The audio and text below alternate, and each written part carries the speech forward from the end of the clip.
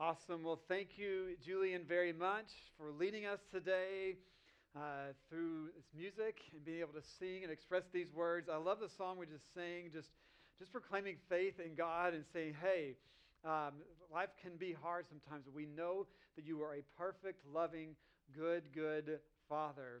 And sometimes we need to just be able to say that out loud and know that we can trust that. Well, good morning once again. If I missed you earlier, my name is Wayne. I'm the pastor here at Downtown Community, and I'm so excited that you're with us today. Now, last week we started a brand new conversation called Leading Through, and we're talking about how do we lead others and how do we lead our lives and ourselves, specifically in times where many things around us are uncertain. And I think our culture and our world right now almost, and this is weird to say, almost enjoys keeping things uncertain and kind of keeping us in this moment because it kind of drives us to pay attention. It drives us to consume media. It drives us to up website clicks or whatever it may be.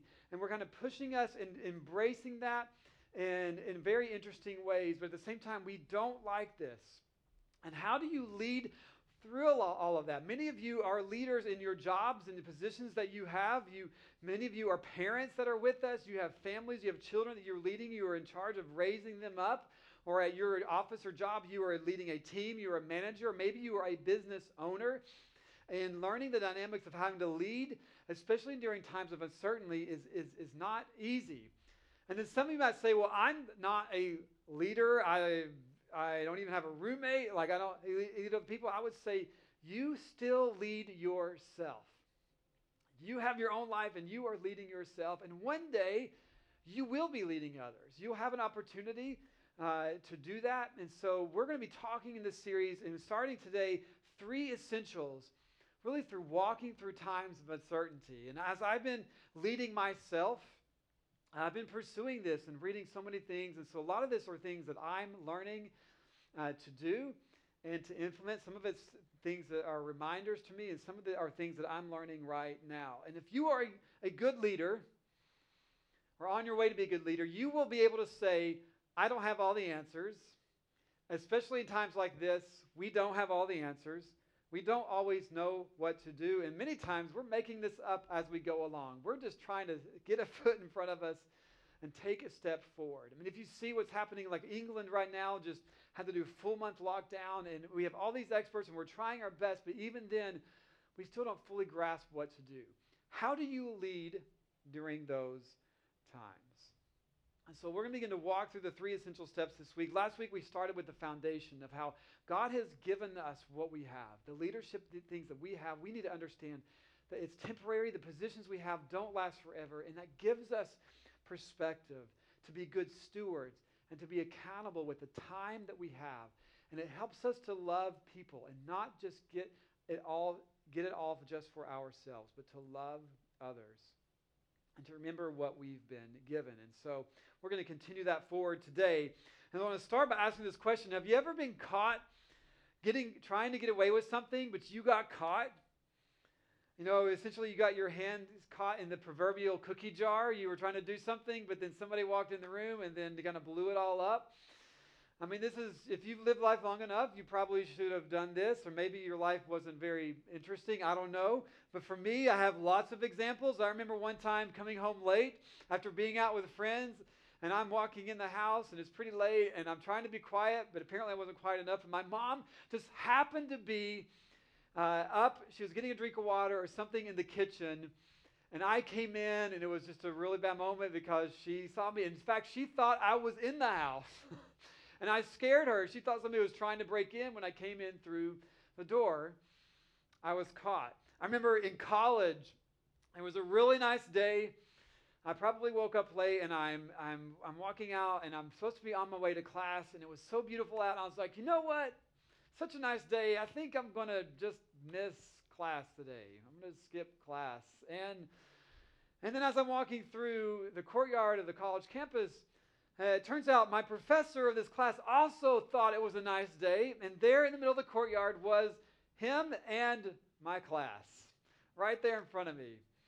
That was kind of a funny bad moments. There was another time I was in a job actually, and I was actually on my way out in the job. The company was downsizing. It was the last couple of weeks I was there, and on Fridays it was very much relaxed. Many times we would get to go home early, and I needed to be spending time during the weekday looking for the next stage for myself, looking for a job. And on this Friday, we had nothing to do. All the bosses were out, and I was like, this is one of those days where we could leave early and be just fine.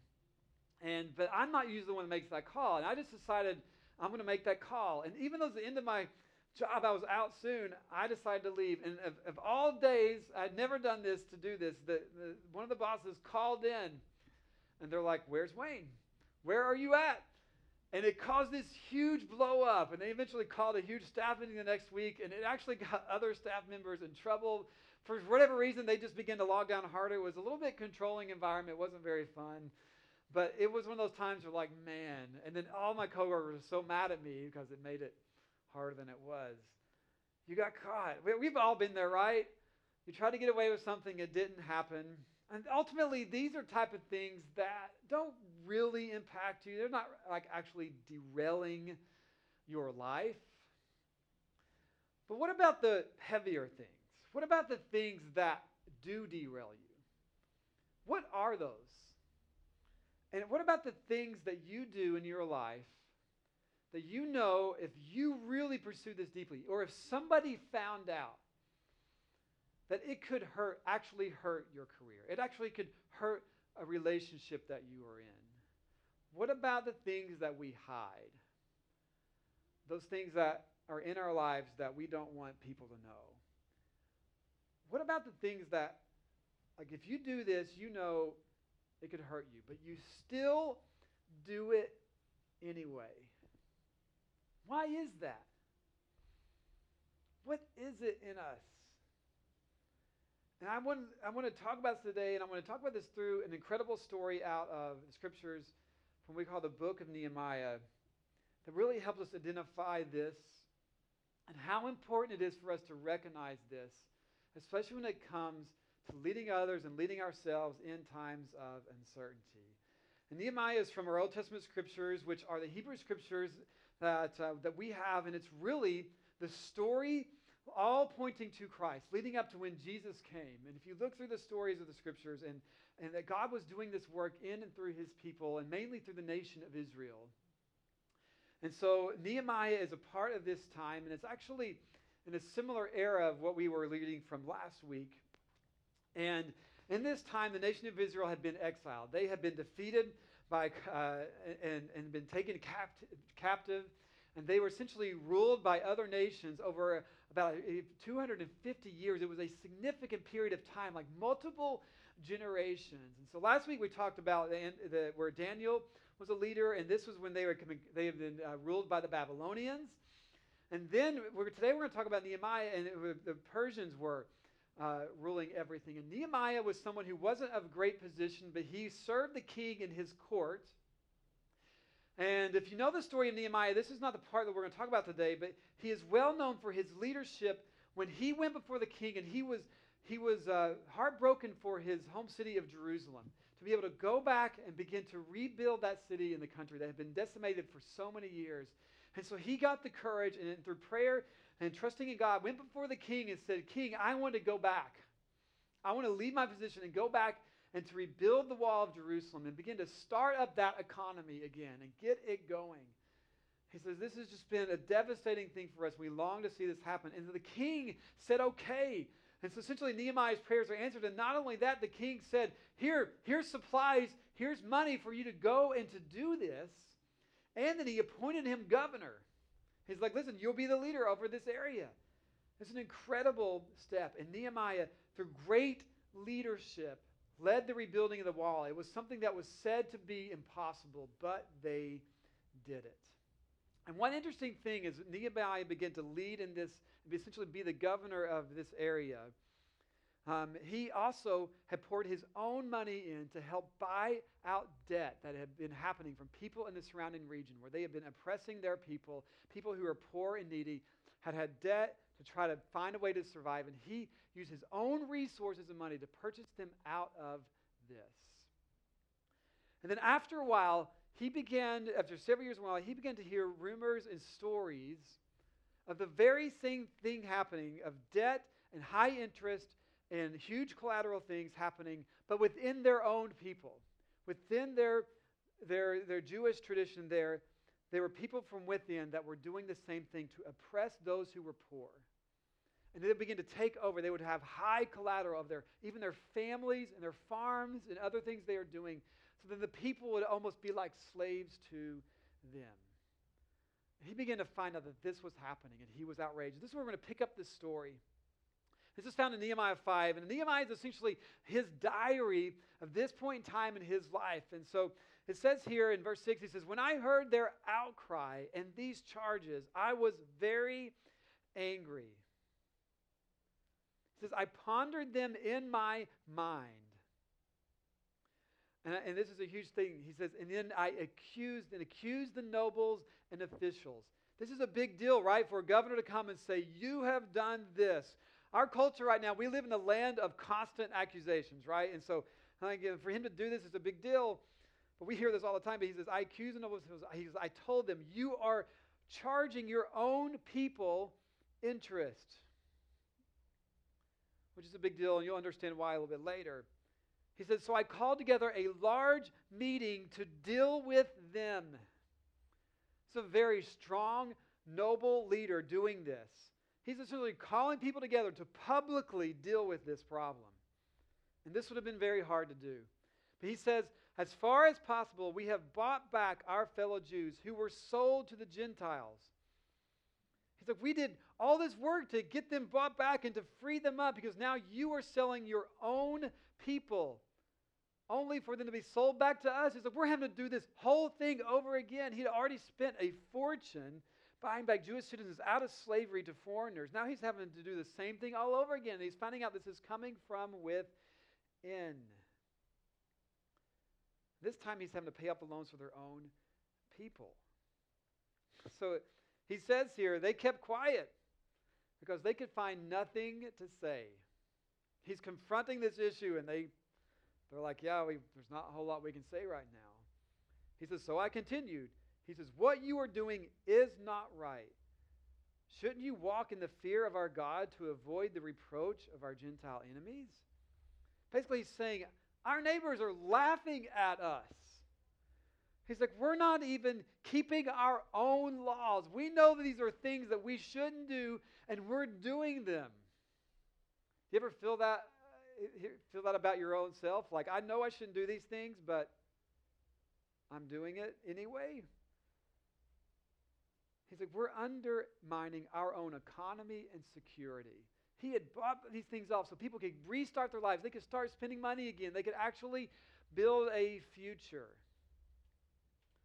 But Nehemiah is not finished. He says this. He says, "I and my brothers and my men are also lending the people money and grain, but let us stop charging interest." So according to the Torah that they followed, the Jews were encouraged to loan money to other Jews, especially to the poor, to those who didn't have those resources. But they were not to charge interest. And they were not to take important property as collateral, like their land or work animals. And these wealthy citizens of them, they were guilty of all of these things. It was plunging these people into further problems, and if anything, it was undermining their economy, making things worse. So Nehemiah says this, he continues, he says, "Give back to them immediately their fields, their vineyards, their olive groves, and their houses, and also the interest you are charging them." So you need to return this. So what did they do? How did they respond? Well, they said, "We will give it back." I mean, this is a public meeting, so they're all there. They're being confronted. He says, "We will give it back," they said, "and we will not demand anything more from them. We will do as you say." And Nehemiah is no fool. He's been around the block. He kind of knows what's going on, so he understands this. He doesn't trust them. So he makes this a binding commitment. He says here, he says, "Then I summoned the priests and made the nobles and officials take an oath to do what they had promised." He made them make this binding. He says, I also shook out the folds of my robe. It's like some cultural thing. He says, in this way may God shake out of their house and possessions anyone who does not keep this promise. And so the people did as they had promised. What an amazing leadership moment to step forward in something that's very hard and confront the wrong that was going on. And just like that, they returned what they had taken. It's like, wow, like what caused them to just respond? Like, how did he have that kind of authority? Why did they follow this? To help us understand this, I will share a story from what I've observed in my own life, and it's actually from my wife. Several years ago, I watched my wife, and I would see her with friends and others in the city, and other moms and others around them. They'd be in the park or playgrounds and just being together, and I would see how, and we'd talk about this. We'd knowingly be talking behind her back. I mean, this happens if you live life. You're going to eventually get into places like this. This happens. Many times she would refuse to engage in gossip or some of the crazy politics that can come around different circles and things and groups. But that would kind of push her out because she wouldn't engage in some of those conversations. But then they would talk about her, and she would know this is happening. You don't have to be, you can see this when this is happening. And just so you know, if anybody's ever gossiping a bit to you about somebody else, there's a really good chance that person is going to do the exact same thing to somebody else about you. And this is kind of a common thing, it's going to happen. But when those things are happening, it is hurtful. And there is so much pressure in that to give in because of our desire to be with others and to have position and to have status, whatever that may be. But there was a time when a crisis hit one of them in this huge group, and they had a very personal thing where a miscarriage had happened. And Aaron has had many friends have miscarriages. It's part of life, and that is not easy, but it's something that is so very personal. And when something like that happens, it can actually feel shaming. There's a lot of emotions that you will feel, and that person, and whoever has this happen to you need someone that you can trust, that is very close to you, that you know that you can just share everything that's happening and say this has happened before anything would be public or whatever it could be, just to talk about it. So who was the first person that this person reached out to when this happened to be able to share and talk about it? It was my wife. The first text they went out to talk about this, it was her. Why was that? Why was that? They knew she wouldn't gossip. They knew if they told her, it wouldn't get out. That they could talk about it and relax and fully trust. She could be trusted. There's something about those moments where you will live your life and you will try to please others and you will do things. You will step over others in your job to try to get ahead in position and compromise different things. And there's things that we can do. And if you see someone who doesn't do that, you can be ridiculed for those things. But in the moment of crisis, whenever something comes to it, what's the first thing you think of? You're like, I need someone to talk to. I need to be able to share this and to trust. Who can I trust? And in those moments, you suddenly have great clarity on who that person is. They have a moral integrity, and they will immediately pop into your mind. You will sift through everything else. You realize suddenly they have this incredible influence in your life, and you want them to speak to it. And you don't care about their status, how much money they make, how many friends they have. You just want somebody you can trust. And with Nehemiah, the reason his words carried so much weight was the way which he had conducted himself. His reputation had preceded him. He talks about this. We continue in the story. He says, moreover, from the 20th year of King Xerxes, who was the leader of Persia at the time, he was King Xerxes the first. He says, when I was appointed to be their governor in the land of Judah until his 32nd year, he says, this 12-year period that I've been serving, he says, neither I nor my brothers ate the food allotted to the governor. Well, what is this? Well, as the governor, Nehemiah had the legal right to collect taxes for personal income. He was also guaranteed an allotment of food from the farmers. In his 12 years as governor, he never exercised those rights and paid for those things out of his pockets. And he continues here. He says, but the earlier governors, those preceding me, placed a heavy burden on the people and took 40 shekels of silver from them in addition to food and wine. He says, their assistants also lorded it over the people. So previous governors had abused their authority. And then these wealthy citizens, they're just repeating what the leaders before them had done. That's what you do. They took their cues from the previous governors. And what an amazing, this is a total sidebar here, but what an amazing picture into how our world functions. And how important is it for us to be involved in putting people in place, putting leaders in place. And I just want to say to you, I want to encourage you to not neglect your duty this week to vote. Many times it can be hard and it can be confusing to take these steps, and it's one of the reasons why a lot of people don't vote, because it's like that. But I want to encourage you to do whatever you can. Here in Jersey City, we're not just electing a president this week.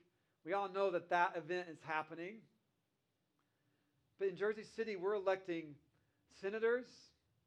We're electing other local representatives. We're electing school board members. There's a lot that's happening. And people take their cues from leaders. It makes a massive impact. We understand that on our national level. We talk about that a lot, but this also happens all the way down to our local level. And Nehemiah continues here. He says, but out of reverence for God, he goes, I did not act like that. Instead, I devoted myself to the work on this wall, and all my men were assembled there for the work, and we did not acquire any land. They didn't even take land. He had the right to do that, and property ownership was a sign of power at this point in time. He didn't even go there. He didn't enrich himself at the expense of the people. And he came to do what he said he was going to do, and they knew it. What an incredible leader. He says, I never demanded the food allotted to the governor because the demands were heavy on these people. Man, if we could have more leaders like this, right? We just desire that within our hearts. But I want to say it starts with you and me, that we must be able to see this for ourselves. What we focus on is the positional authority. He had a positional authority of governor. And that's something that we are constantly chasing, that many people above you will stand on and create awful situations for you. We don't like that. But if you are constantly chasing positional authority, it's something that is temporary. It won't last, and it's always moving. Someone else will get it before you, or the company restructures, and then you're chasing something else, or you have to move cities, and that thing is always moving. It's important to have. We need to have people in leadership, but there's a way different thing in play here that has much more lasting influence on your life, that is less temporary and harder for us to see many times, and that's this. And this is the first essential of leading through uncertainty. It's this. It is moral authority. Moral authority. Nehemiah could make the demands of those people because he had lived it out. They had nothing that they could say to him. They just kept quiet. For 12 years, he had been building this. Moral authority is a foundation for your life. It will bring a lot of joy to relationships for you. It will be able to affect lasting change in others. And it's something that's not dependent upon your financial status. It's not something that's even dependent on your positions. And it is a beautiful thing when someone trusts you in this way. There's a depth of life that you can experience You will take a hit for living life this way eventually. It will cost you something.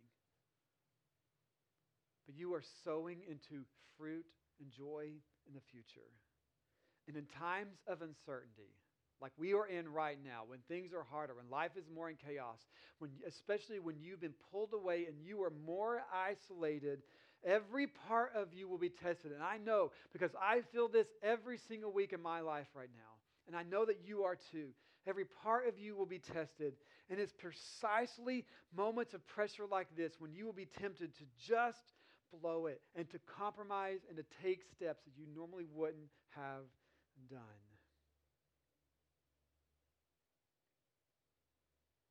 You will be tempted to step over somebody else in your job, to cut corners, just to make sure that you have a paycheck or there's food on the table when downsizing is happening and people are losing their jobs.